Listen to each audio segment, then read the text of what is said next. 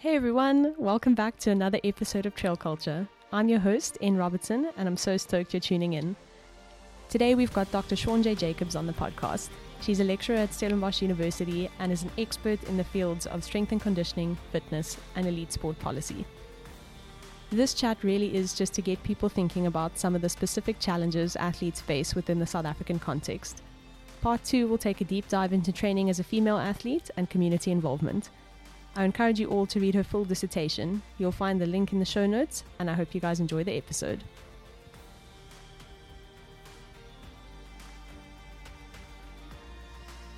Okay, cool. Hey everyone, welcome back to another episode of Trail Culture.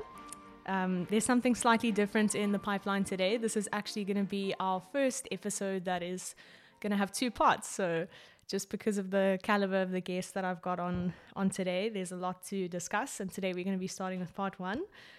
Keep an eye out for part 2. And yeah, just to start the intro, an absolute legend, a friend, a role model, a teacher. Shawnee really does it all from research to running. And it is my privilege to welcome Dr. Jacobs, affectionately known as Shawnee or Shaundre. It took me a really long time to accept not calling you Dr. Jacobs. She is currently training for the Maxi Race 75K as well as UTCT. And she is also probably simultaneously changing the research world as we speak. So yeah, it's really great to have you, Dr. J. Welcome, and thanks so much for being here. Yeah, thank you very much. Awesome. So to kick us off, Dr. J, can you just give us a little bit of background about where your passion for research comes from? I mean, your accolades are numerous in the research and publication world, and we're going to take a bit of a deeper look at one of the publications that you put out there last year. Mm-hmm. And I mean, from understanding sport policy in South Africa at both an elite and a recreational level to the open systems approach, I mean, all your research, we could talk about it all day. And in the context of trail culture, I'm really excited. But yeah, where did your passion for research start? And give us an overview of where you're at currently. Yeah, so I've always had a bit of an inquisitive mind, and I think when I came to university, that was, prickled a little bit. So at sports science, we learned different methodologies in terms of training and how the body adapts to, whether it's speed, endurance, and all of that. And I remember quite vividly in my second year fitness, I sat there and I was like, wow, what is this? Fitness and training the human body, and looking at the effect of one training method over, say, a 6-week intervention versus 8 weeks, 12 weeks, and what that could actually do to the body and the adaptations, and then linking that to performance. So I think that was the first initiation into, wow, I really love research and just understanding why certain things work and other things don't work. It really just prickled that thought of, there's actually a field called research. Awesome. And I absolutely loved it. Yeah. Then, research. We are the research world. Thanks you, and we're super happy to have you there. And just from my side, I remember the first day.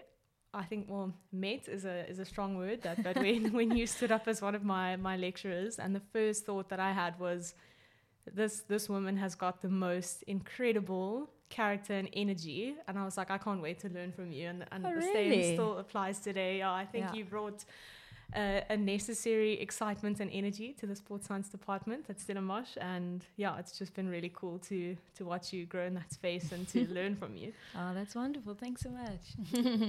And Shawnee, so your latest article, or one of them, the title is Contextual Factors Influencing the South African Elite Sporting System and Open Systems Approach. Mm-hmm. So that's what we're going to be focusing on today. You guys will be able to find all the details in the show notes. If you've got time, this is an incredible read for anybody who's interested in sport policy and how that makes a change within the South African context. But with this article in mind, to what extent do you think that contextual factors influence an elite sporting system, i.e. trail running in South Africa? Yeah. So it's a very complex paper, but it's a very needed paper. So it was the one paper that I had no framework to actually work on. The literature always states that we need to understand and refer and incorporate contextual factors when trying to understand elite sporting systems, but no one actually delved into it. And because at that time I was doing an international PhD with Vrije Universiteit Brussel, I was working with the best in the world on that research, and we just said, okay, but now we need to create something from nothing. So it basically looks at social, cultural, political, and economic factors and how that could influence an elite sporting system. Because if you look at a sport, it is penetrated and infiltrated by all of these various factors. So if you look at the trail running sport, if I could look at economic factors, trail running is quite expensive. So if you can compare it to mountain biking or, and unfortunately I do both sports. But trail running, I actually thought about it yesterday because it's a hydration pack that you need. It is water, it is noons, it's nutrition, so your gels, it is trails running shoes, it is the clothing that you need to wear, then you need to have rain gear, it is the races and how much that costs, so the entries. It is quite expensive. So if you look at a South African setting, we live in a country where 50% of the population lives below the poverty line. So if you don't have a specific resource, then it's very hard for you to participate in the sport. And then you ask the question to be competitive, at a very high level. If you don't have that resource and you're not sponsored, it is quite difficult to actually just get into the sport. So from an economic perspective, it's very difficult. And then if you look at the social side, it's more, being a woman, it is the safety aspect and how that contributes to why people choose sport or why they don't. So absolutely. Some people might choose road running over trail running just because they feel safer running on the road. There are more cars around. It's less remote. Yes, exactly. So it is those type of factors that we don't think about, but they actually influence the reason why we do certain sports and why we don't. So it's just understanding the context that actually surrounds the sport and being able to incorporate that and bring about change. And that can be on a smaller scale. It doesn't have to be a big, large scale. But we must just try and focus on that and make the sport as inclusive as possible. You know? Incredible. No, and all the factors that influence whether it's a conscious or subconscious decision, and in terms of accessibility as well, living in a country where a public transport system isn't necessarily guaranteed, getting to a training session or somewhere at all, or let alone on time, that's something that's also to be considered. And as you've mentioned, trail running is a lot more than just a pair of tackies. I mean, even if you look at the cost of tackies, it's not just just a pair of tackies. And I think there's a lot that is incredibly simple about the sport that we can appreciate and the spaces it takes us to. But there's a lot to look at in terms of how can we improve, how can we be bringing people into the sports across the board. And it has increased over the last few years. I mean, before COVID, I think we did have a lot of numbers of people participating, but since COVID-19 there has been a massive increase in people participating in trail running. I think it's because we were homebound and we couldn't explore and get out in nature or just get out in general, so people started taking up more nature type of activities. So hiking, mountain biking, and trail running was one of the sports that became very popular. So you could see a massive increase in people participating. And where do you see it? In the shops and in the stores that sell bikes, etc. All of them were sold out with a lot of the bicycles, as well as the trail running kits, the hydration packs, and all of those things. And they're like, what is happening is people are just have this hunger to want to get out into nature. And I think the trail culture has also increased that as well, with all the different trail crews around Cape Town, the Stellenbosch area. It has just really made it more inviting for people to want to participate in the sport, despite the financial and the safety aspects and even the distance that could affect people wanting to be in the sport. And even seeing that in terms of big races introducing the shorter distances. I saw just this week that Maxi Race South Africa has got, they used to have kind of everything from 100k, 75, the marathon, and now they've introduced a 30k as well, which is kind of bridges the gap between the half marathon and the marathon. And then there was a 13k run, and now I see what's been included as a 7k kind of startup run, and then even a 3k like kids run, which is so cool for me. Just that level of inclusivity, being able to bring the whole family out to do something like that. To participate in a race. And for me, I looked at not only race entries, but you rightfully say in terms of the distances, because the higher you go in terms of distance and the further the athletes have to run, the more they need. Yes. So the shorter distances is a nice introduction to the sport, getting people out on the trails,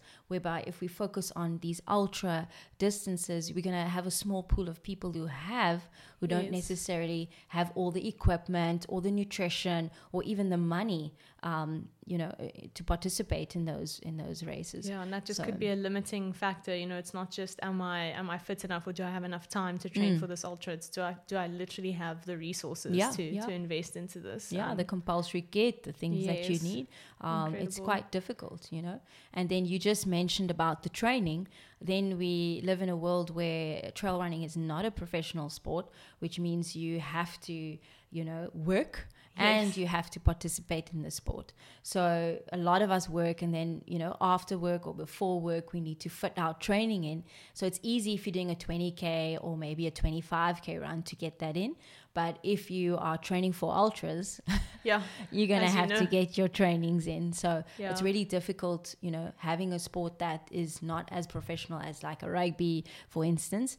It's very difficult to bridge that gap between people having a full daytime job and then still wanting to be competitive in the trail running scene. And I'm just so incredibly proud of the level of athlete that South Africa is managing to produce, and that they are competitive within their respective kind of specialities within the trail running world on the global stage. I think even if we look at UTMB happening this weekend, I think a bunch of us are planning to dot watch all weekend, which is awesome. And just knowing, a couple of the men and women that are there, and that South Africa has managed to,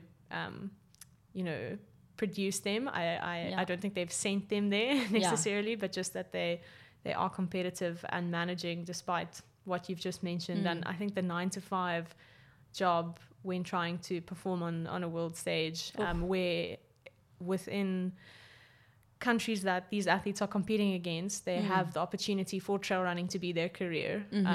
And it's just actually incredible that we've got athletes who are out there and really giving them a run for their money. It makes me really proud. And we know, as sports scientists, recovery and, just getting your sleep in and getting your trainings in, but also, nutrition is quite key to having a good performance. But here you have someone here in South African setting, working 9-to-5, trying to put their training, squeezing it in, maybe getting a lunch quick, 45-minute easy run in. People think we're crazy, but then you go overseas and those guys train, eat and sleep trail running. So I know it's in different other sports as well. It's the same issue. But I think we need to take our hats off to our athletes, like you said, for what they are doing. And also at the same time, we'd like to say thank you to all the various brands who are supporting our athletes while they are doing a 9-to-5, saying, okay, we'll cover races, we'll cover some kit, etc. Just to kind of counter that and help them to be able to perform on these international stages. And we need more of those type of assistance in the sport. No, incredible. And Shaundre, just looking at how trail running has grown, I know you mentioned it briefly, but I had a chat to Aaron from Flat Rock a week or two ago, and we talked about how the sport has boomed in the last 10 years. And, you mentioned that it's not quite a rugby yet or kind of a cricket or one of the sports that is kind of loved and supported and known by the whole nation, whether you're actually a fan of rugby or not, when the Springboks are playing. Yes. And would you say, where do you see the growth of trail running in South Africa going? more philosophical question for you. Yeah, I think we're going spaces and we're going places. Like I said, there was a massive increase just in terms of the last few years of people getting interested in the sport. I always, when we're running around, sometimes we have to be in a city area or we're grabbing a coffee after a run or mission. People looking at us with our little jackets, My grandmother also calls it your klein bikie, It looks a bit weird, but we also are so cool, Trail runners are very cool. And people want to know, what is it about? And what is trail running? Mountain? Is it mountain running? Hiking? What is the difference? So I think all of us, we have to take ownership upon it in terms of just chatting to people, getting people into the sport. Road running, everyone knows what road running is, but trail running, there's still a little bit of growth in it, but it has really grown quite extensively over the last few years. And I think with big races like your Maxi race, UTCT, Puffers, it's really putting the sport on the map, because I was last year at UTCT and I saw someone who doesn't even do trail running, and I saw him at an aid station. I said, "What are you doing here?" And he's like, "No, all this social media is crazy. It's like, I want to be here. I want to come and see what is ultra running about, mountain running. Are these people mad?" So I think it looks amazing. It looks great. Just being out in nature, it is very attractive, the sport.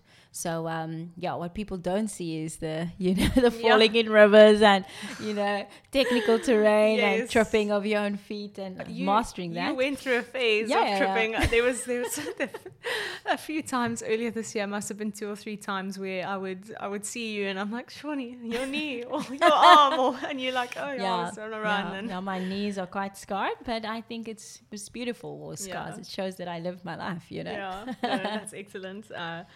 And we're going to kind of get more into your journey of how you transitioned into trail running now. But just to loop back, Shawnee, I think I should have started with a definition of what sport policy is, and what Google told me was that sport policy sets clear goals and guidelines for how a sport can contribute to society.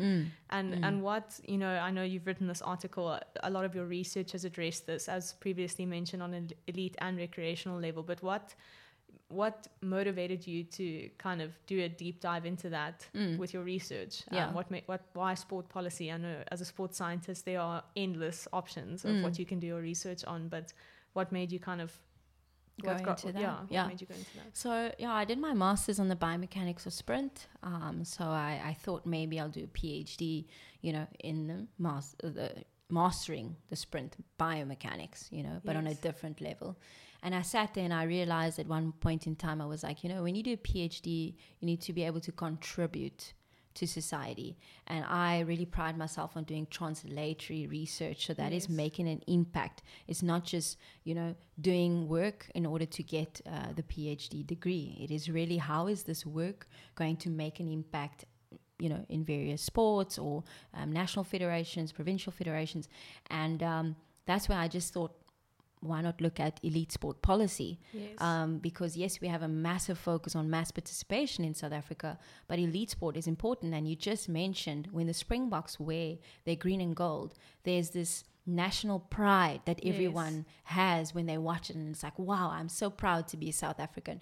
And that is the power that elite sport has. You see it with Olympic Games, you see it world champs. Just now we had the athletics world champs. Some people who never watch sport, they were just like, wow, have you been watching it? I'm like, of course I've been watching, so it's just that contribution that sport has. And I think using sport as a vehicle of change, tapping into the societal issues that we have, like unemployment, but not only unemployment, so youth unemployment, gender inequality, safety concerns around women, gender-based violence, high teenage pregnancy, all of those societal issues, we can tackle it through sport. It is not the direct goal, but through developing our sport and women and girls and inclusivity in the various, environments, we can actually make a change. And Madiba knew that, and that's why he used rugby as a tool to unite our nation pre the apartheid regime, because he knew that this is a uniting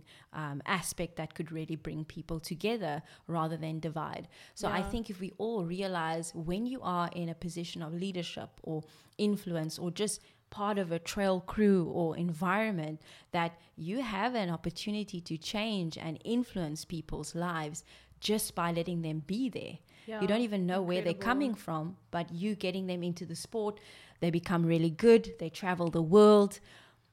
You're changing their lives, and you're changing their families' lives, and their trajectory in life as well as in their sport is then enhanced. So there's a really deep meaning behind sport that we sometimes don't tap into. For sure. And just we're a nation where sport has touched the heart of this nation and changed it for the better. We've seen that. Nobody will ever forget the day that Nelson Mandela walked out onto the field at the Rugby World Cup, and it's really exciting for me. We're going to talk a little bit more about trail culture now, and I mean that's the name of this podcast, but just how the sport is growing, that there's a lot of positives, there's a lot of, as you've just mentioned, areas we can still focus on, but I just see that as opportunity for growth in a positive direction and inclusive growth. It's really exciting. And from the research side now, Shaundre, what is in the pipeline at the moment? I feel like you might be cooking up something incredible. I don't know if you've got the time while training for the ultra, but what are you currently busy with, or what's on your mind for the future in terms of research? So I'm actually, I get so excited when I talk about research. I've got a really nice study that I'm doing in elite cycling, but I looked at I'm almost done with the protocol, and I was like, wow, I can actually mimic this study on trail runners. Oh, wow. Awesome. So I'm looking at the effect of contextual factors, but more the facilitating factors as well as barriers to women's performance. Incredible. In ultra sports. So you're looking at road cycling, elite road cycling, as well as then trail runners would be the next step. Because I've just been doing a lot of researching and, chatting to women cyclists, because I said I'm a mountain biker as well, and chatting to women trail runners. There are so many barriers to their performance, and just understanding it, because the policies that are created are more, revolving around male participants. Even if you look at research, most of it had subjects that were male participants, but then those conclusions are then for males and females, and we know that doesn't work. So it's not that we're saying that we shouldn't focus on male research, but there is a massive gap, a need to focus on elite woman performance. So that is where I'm currently at. I'm quite excited about it.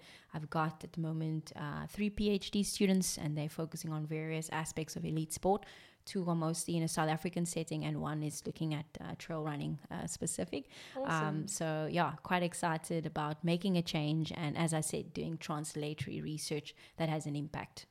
Amazing. All of the links to finding Dr. Jacobs' research are going to be in the show notes, so you guys don't have to worry.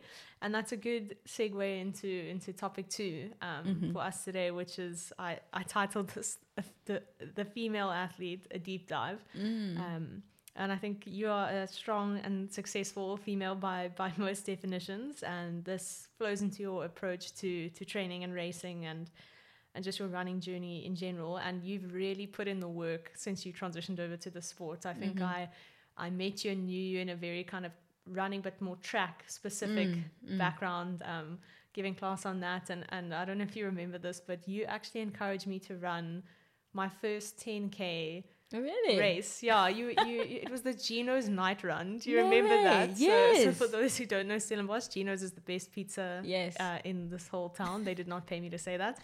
And I remember I was training and doing a bit of road stuff, but this was it wasn't a trail run, it was an off-road run, let's say that. So bergpad kind of type of cheap track. And you said to me, well, just, go and do this thing. Have you heard? I don't even think you were doing it. And I thought, okay. And I signed myself up. Anyway, it was the longest 10K of my life, because I was used to running on the road. And even just the inclines of this route, I thought I was going to die. Anyway, wonderful. So that's so funny. I just thought of that now. But and then watching you transition, I know you're an excellent mountain biker as well.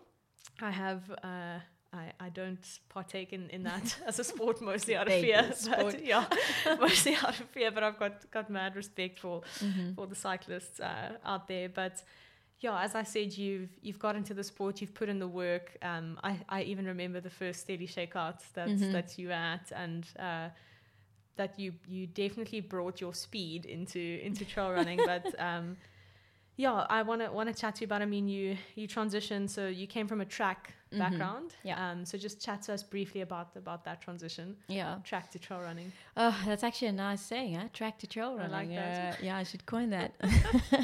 No, I did track and field since I was a little girl. I used to do 1,200. Then I did 1,500. Then a little bit of 800 meters, And then I remember I went then from 800 and I moved down to 400. Then I did 4 and 8. You always have a double, 4 and 8 or 4 and 2. That pain cave. Yeah, man. very. Yeah. It is. I always say to people, it's not racing of 400 meters that is tough. It is training for a 400 meters. Yes. When you reach that lactate threshold and you need to keep moving, So I think that helped me a lot in terms of my mindset, dedication to training, because I know how it feels to be on the edge. Yes. And I can try and push, past that. But it was years of, training that really exposed me to that. But then there was a time I moved to 400, 200, and then here and there I did 400, 800 just for some endurance, But my main event was the 400 meters. And I made Western Province colors, went all the way up to SA Nationals for 400 meters. And then later on I used to do cross country. But that used to be just for, having endurance in the off season, just trying to stay fit. But then I would go do the league, and then I would make Western Province colors as well. And the people used to fight with me because they're like, isn't it supposed to be off training? Yeah. Like off season? And I'm like, yeah, I love it, you know. So those 2Ks and 3Ks or 5Ks, used to be quite nice. At that time, 5K was a lot for me, I was like, wow, this is so far. Yeah, that's considered the long distance. You've moved on to onto that. No, as a 400 meter specialist, I can imagine you were like, oh man, this is so far. No, it was really fun. But no, I thoroughly enjoyed 400 meters, went to Europe, participated over there, with the 400 as the main focus, but 800s, just for the endurance, and 200s for speed. And then there was just a point where you have to hang up your spikes. Every track and field runner, it coming. Yeah. When you just feel like you don't have that passion anymore to warm up.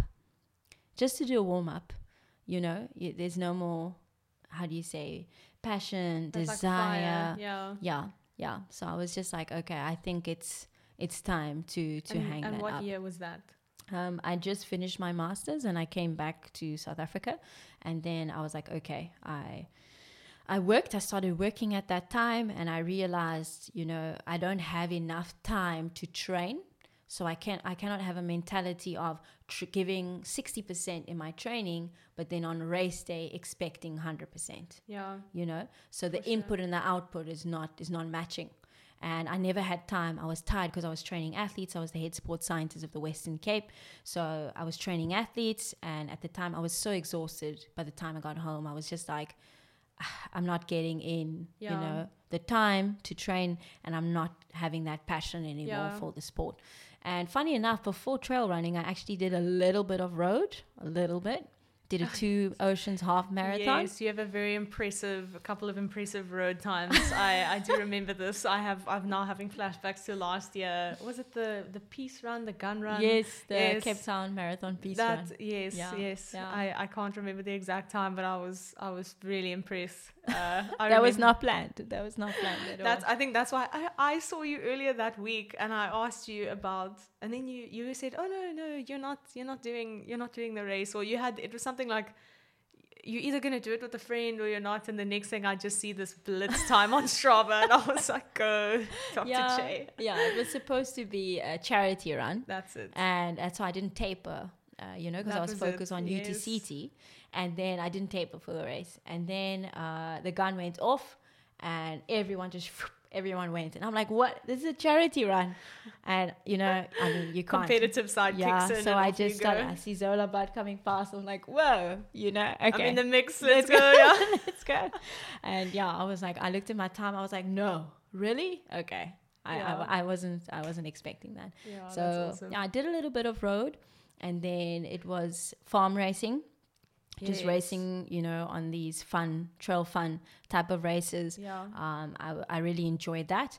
And then it was actually through Steady Shakeout, which, you'll probably chat about that later in a separate segment. But that was actually the first introduction, and the first day, I'll never forget it. But I was shocked. Yeah. I'm trying to, I can't remember if it was the exact first day, but we're going to get to some more Steady Shakeout now. Yeah. It's a group run in the town Stellenbosch that we're based in. But I think I remember seeing you. I was still studying at that time, and you mentioned, you were coming and you'd seen this group growing, and then you asked me, like, do I need to bring anything? And I was like, no, just like come, pitch up. And then afterwards you were like, dude, why didn't you tell me to like bring water or something? And I was like, I didn't know, but to be fair, I remember that you didn't take it chilled on your first run. I think you went out with the students, because initially it was just our students. So Simon said to me, just come, we're going to start this running group. Awesome. Just come, and there's a beer afterwards. And then, I just went, and the students is like, oh, it's all our students. So it was really such a nice, thing. And the bug bit you. Yeah, 100%. And that, what year was that? That was 2019. It was when Steady Shakeout started. Yeah. Because I remember, I know we're not supposed to chat about it now, but it was our first run was to the mast. Yes. It was to the mast. And I remember asking, is this trail running? So good. I know we have this thing going around on social media saying, this is runnable, runnable. It was not runnable. No. Going up to the mast. And I said, this is not running. This is hiking, walking, which is one of the components of trail running that most people tend to forget about. I'm like, you need to be good at hiking to do the sport, but it's humbling when especially all the speedsters are not just saying it's runnable, but are actually running where you're hiking and not knowing that you are allowed to hike. No, that's awesome. And I mean, 2019 to now, so you haven't been on the trail scene that long, but the progress you've made, I mean, that's just leaps and bounds, and going from kind of extending your track and where 5K was long to you were specializing in the 21 kind of trail distance at a stage, and racing and running really competitively. I remember your UTCT kind of time and performance was incredible, and then I think as it does, that ultra kind of bug just bites. And earlier this year, you got a coach for the first time. So that's always interesting for me when sports scientists, and I mean someone like you who knows so much, get a coach. I'm like, oh, everybody needs out kind of an outside voice talking to them. So tell us about that. Shaundre, why did you get a coach? So I've been wanting a coach for a long time, because as you could see, I was becoming very competitive in my shorter distances, actually benefiting from the speed that I had from the track, track and field days. And I drew up my own programs for quite a long time. And then I did UTCT last year, and I ran about 3 hours, and it was high intensity, that was being that in the red. 21K, 1,200 meters of climbing. Yes. So and being in the red for 3 hours is different to being in the red for 800 meters on the track. 100%. I was looking at my watch. I'm like, what? This is crazy. This is crazy. I can't sustain this. As a scientist, I know, but anyway, I was just like, no. And then I came to the end of the race, and I didn't enjoy it. Like, I did well in the race, but I just got to a point where I was just like, I love trail running for nature. I love it for the exploring aspect that it brings. I feel like Dora the Explorer when I go bundu bashing and through rivers and climbing mountains. And, for me, I just felt like this has become really fast. And I must say the shorter distances has really become quite speedy, and it's different energy systems that you are training. So then I was just like, okay, I'm going to step over into ultras, but quite slowly, because we did the 13 Peak Challenge last year for a charity run, and I really enjoyed that experience. So that was the first kind of bite that I got from ultra trail running. Seeing new places. I know, I think the trail, like the shorter trail scene now, I mean, most people, or the majority of runners, would dream of those times on the road, let alone the trail for the shorter, the 21K distance, even up to the marathon, some of the more runnable marathons. I mean, it's impressive times for the road. It's unreal. Yeah. And I take my hat off to the guys. You know, there's always this debate about what is better, the shorter distances or the ultras, and everyone's going bigger, you know. But to do this fast, short races is completely different training, and it's actually quite hard. It's very hard. You need to be powerful. You need to have strength, and you need to have that speed endurance. Yes. Then you need to have the skill of meandering through a technical terrain, but very speed. quickly. Yeah. And then trying to get your nutrition in and staying mentally focused. It's a lot of aspects to take in. So I think it's two different types of sports within trail running. You get your ultras, and then you get your short, fast type of distances, you know. So I just got to a point where I asked myself a realistic question, you know. For me, I used to do sport quite competitively from a young age, and for me, enjoyment and passion is always the goal and the key. And I was just like, I'm not enjoying this. I enjoy adventure. And then at UTCT, I met Hillary, and she came to Shake Out for a little bit of a run. And then we went to Gino's afterwards and chatted with her just a little bit about, you know, science, because she's also a scientist. So Hillary Allen, she won the UTCT 100 miler last year. And she just came to visit. She's from the States. And we were just chatting about sports science and, you know, training women and how you need to train women differently based on the menstrual cycle. And I just liked the way she thought, you know, her ideas and her thinking. And then I said, I'm actually looking over to, you know, stepping over into ultra, and I'm going to look for a coach. And she's like, you know, why do we chat? And then why do we chat when she gets back to the States? And then we had a Teams meeting, and now she's my coach. Yeah. Amazing. Yeah. And how's your training changed since getting her? I know you mentioned you were putting your own training together, and I mean, that wasn't a thumbsuck approach or a kind of you were drawing from a lot of kind of resources. Knowing you, I know you would have chatted to a couple of people who have been in the sport, and obviously you've got your sports science background. So what would you say is kind of the major change that you've noticed since getting a coach?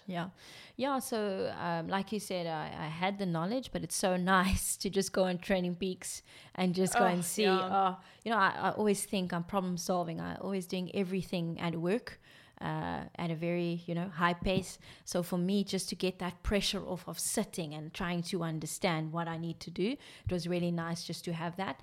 And I think her focus is very individualized to a specific race. So when I did JMC, it was very looking at the race profile, going from a general prep to then really focusing on race specifics.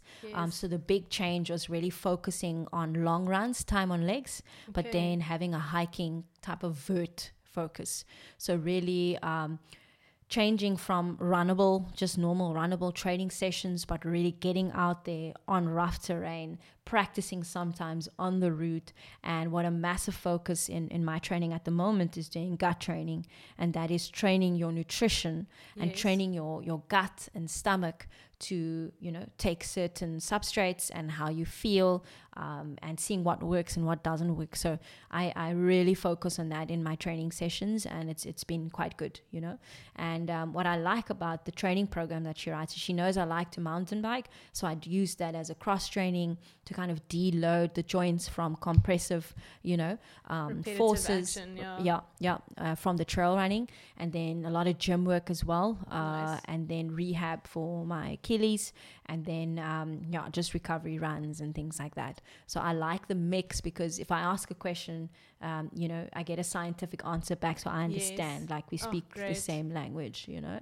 No, that's incredible. And it sounds actually she understands you as an athlete and a person, which makes all the difference. I think that coach-athlete relationship is pretty close, and having somebody who's just on the same page as you is great. And I'm going to ask you more about your training and some of the female specific challenges, but for now we're going to take a break. We've been chatting and recording for a bit, so you guys are just going to have to follow along for episode 2. Okay, thank you.